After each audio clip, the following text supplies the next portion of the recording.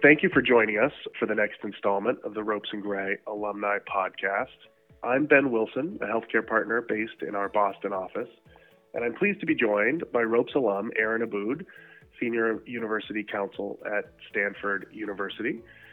Aaron was a healthcare associate in our San Francisco office from 2005 to 2010. I've had the pleasure of working with Aaron in a role at Stanford, and I'm looking forward to exploring her experience there in the course of our conversation today. Aaron, welcome, and thanks for joining us today for the podcast. Thanks so much for having me. So let's start with your path post-Ropes. I know you practiced for 5 years in the healthcare group in our San Francisco office before pivoting to your current in-house role at Stanford. That must have been a huge change for you. What was most challenging? What was most rewarding about the transition, would you say? It was a big change in some ways, but also very familiar. I had the great fortune during my time at Ropes to work extensively with Stanford. In fact, I had been seconded to Stanford as a young associate to fill in for an in-house counsel's maternity leave.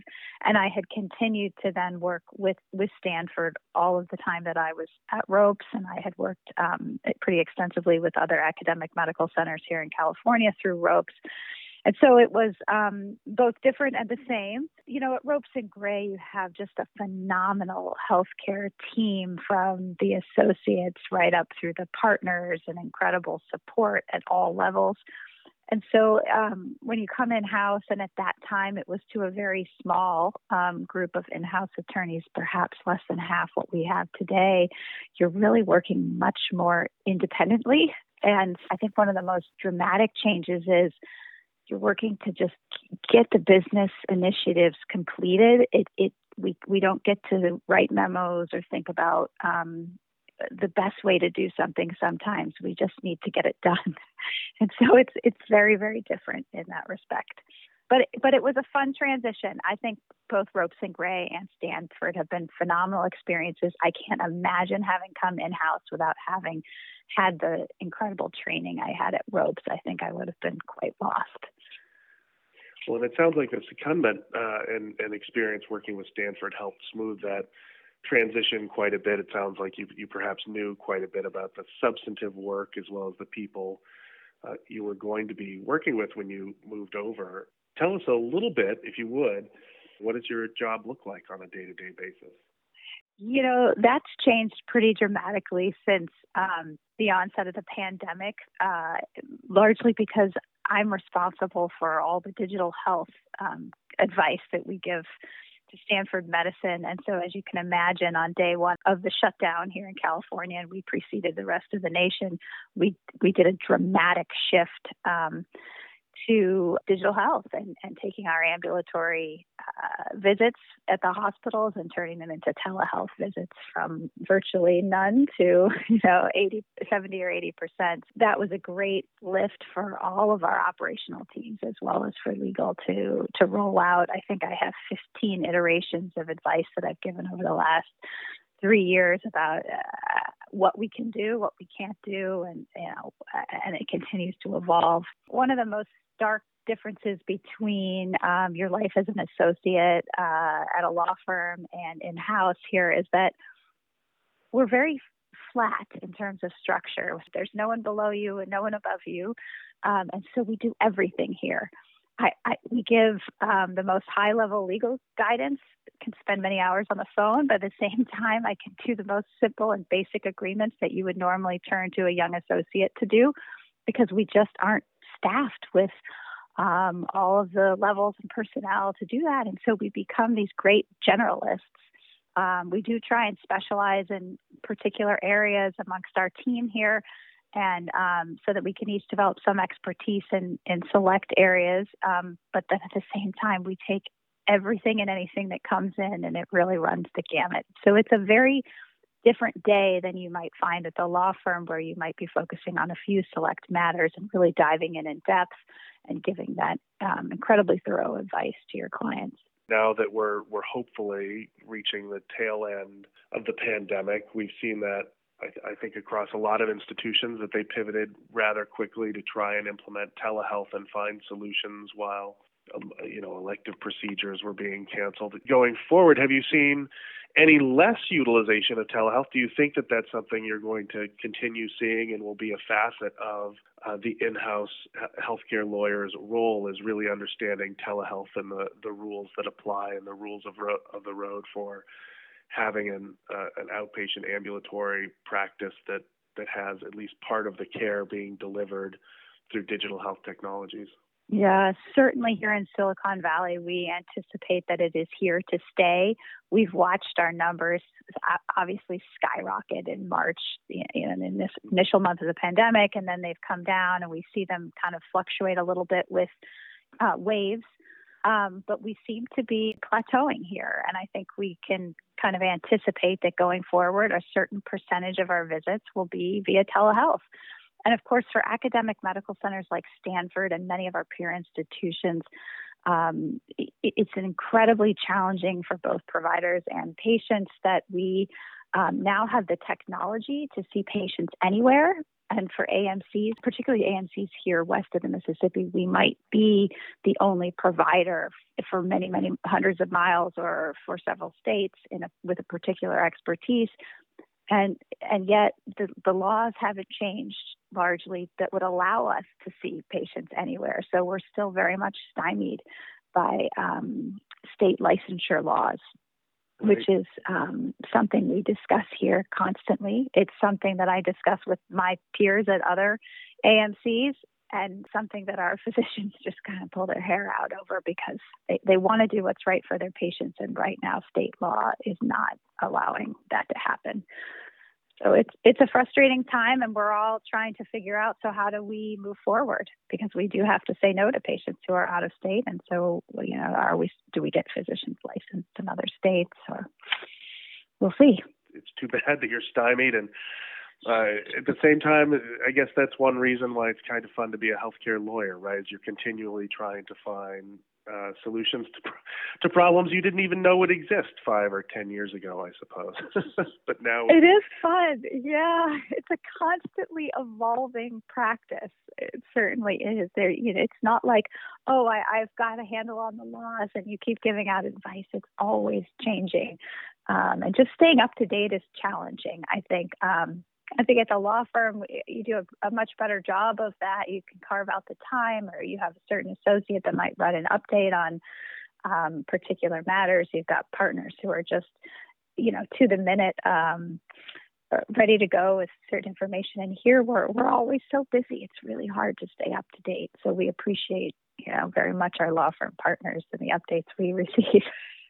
Well, that's terrific to hear. And it sounds like that's one thing that those of us in the law firm world as outside counsel can do to help support our in-house partners, is to make available the updates and alerts and help keep everyone apprised of what we see going on. And I imagine there'll be a mutual exchange of ideas, the friction of fruitful minds, or whatever the expression is there, that it's helpful to continue those discussions.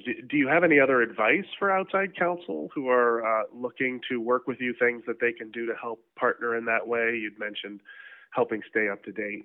Yeah, I think those updates are phenomenal. In my time at Stanford, since I left Ropes, I guess it's now been 12 years, I think our own practice has evolved, and our use of outside counsel has evolved. I was so fortunate as a really young Ropes associate, as I said, to be seconded to Stanford, and we don't really do that anymore.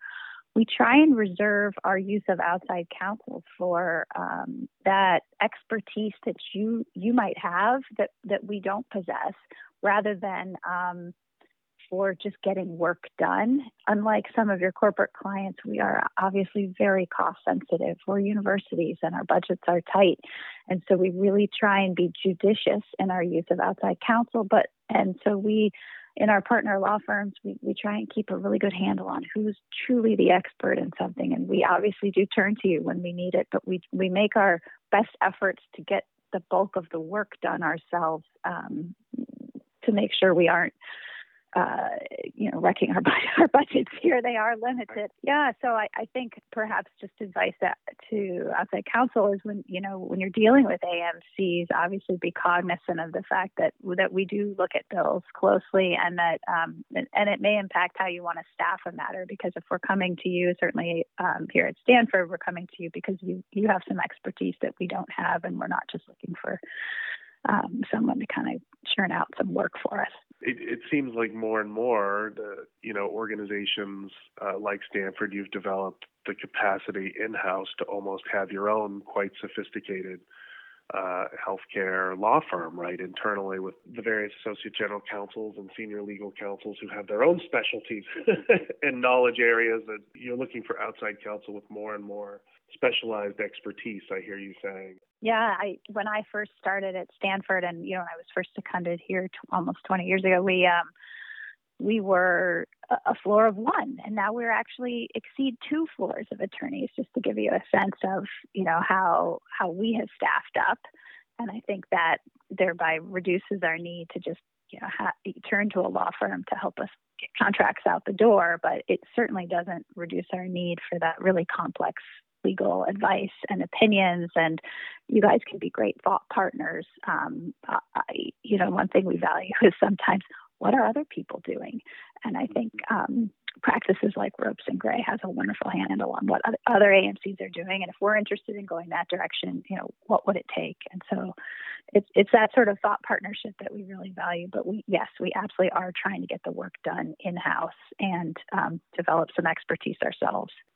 So you'd mentioned the secondment, and you'd mentioned some of your work that you'd done with Stanford before you'd made the move over that helped smooth the way. Were there other experiences that you had at Ropes, or particular areas of exposure that you found particularly helpful as you moved into the in-house role?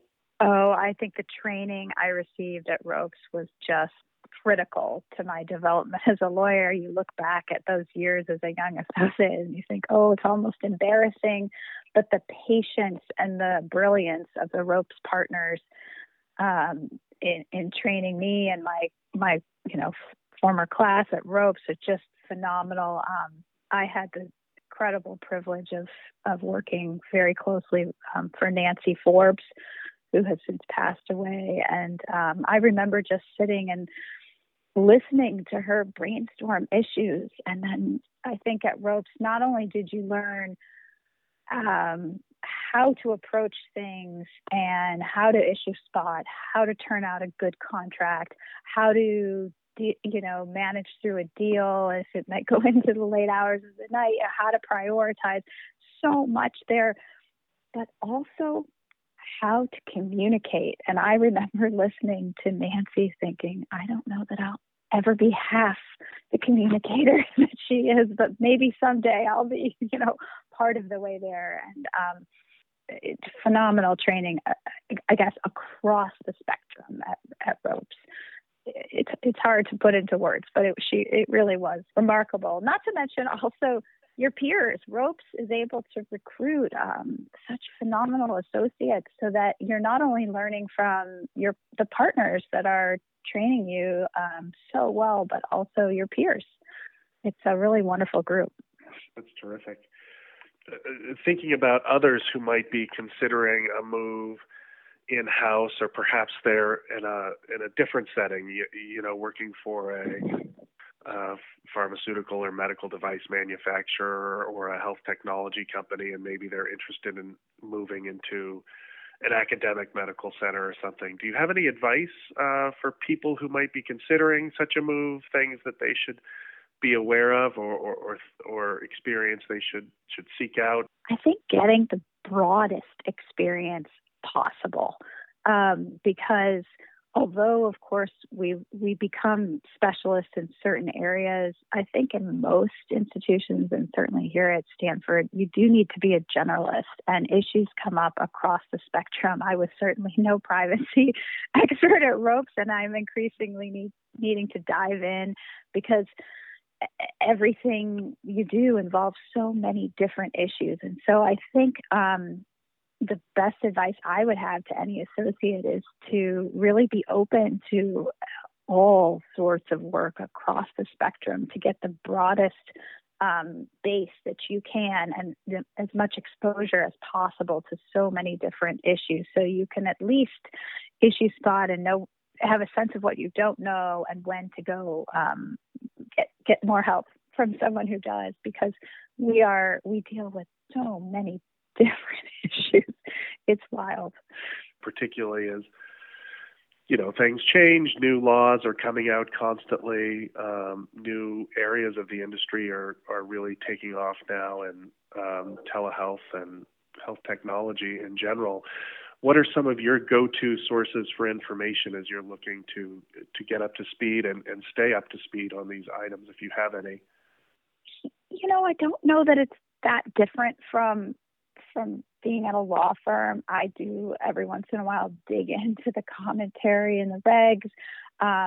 We love to avail ourselves of law firm memos that come out when new changes pop up, but also much more collaborative in-house, even outside of the legal office. I find, particularly since the pandemic and as we move into all these digital health initiatives, I work much more closely with my colleagues in risk and in privacy than I did certainly 10 years ago, where it used to be you either had the legal work or the privacy work or the malpractice work. Now we're faced with such novel new directions and pilots and technology that I find it necessarily should be a much more collaborative thought process as we weigh out risks and benefits. So often we're dealing with very gray areas now and not wanting to run afoul of the laws, but also not wanting to stymie innovation. And so just trying to think through the different issues and where our risk lies. And I find that as often as I speak with my own colleagues within our general counsel's office, I'm also collaborating with my colleagues at the hospital who oversee privacy and risk. Interesting, becoming interdisciplinary in that respect, and particularly the overlap with risk management. I wanted to ask, any favorite Ropes memories from your time here? Did you carry the old patient care beeper ever? I definitely didn't carry a patient care beeper. I wouldn't say the hours were any worse than they are in-house, because I will never cease to be amazed that our senior leadership will respond at 11 o'clock at night to anything you send out. I think my fondest memories are really the people. Ropes is such a collegial environment of team members who are supporting each other at all levels. And as I think I mentioned before, not only are the partners the most phenomenal teachers, but my own associate class was just outstanding group of individuals, and Ropes really put in a lot of effort to bring us together. I was based in San Francisco, but I had the opportunity, whether it was flying out for the ball or for various healthcare gatherings, to really get to know the larger healthcare group, which functions as one group, and to get to know my classmates within that healthcare group very well. And that I look back on as really some of the best parts of being at the firm.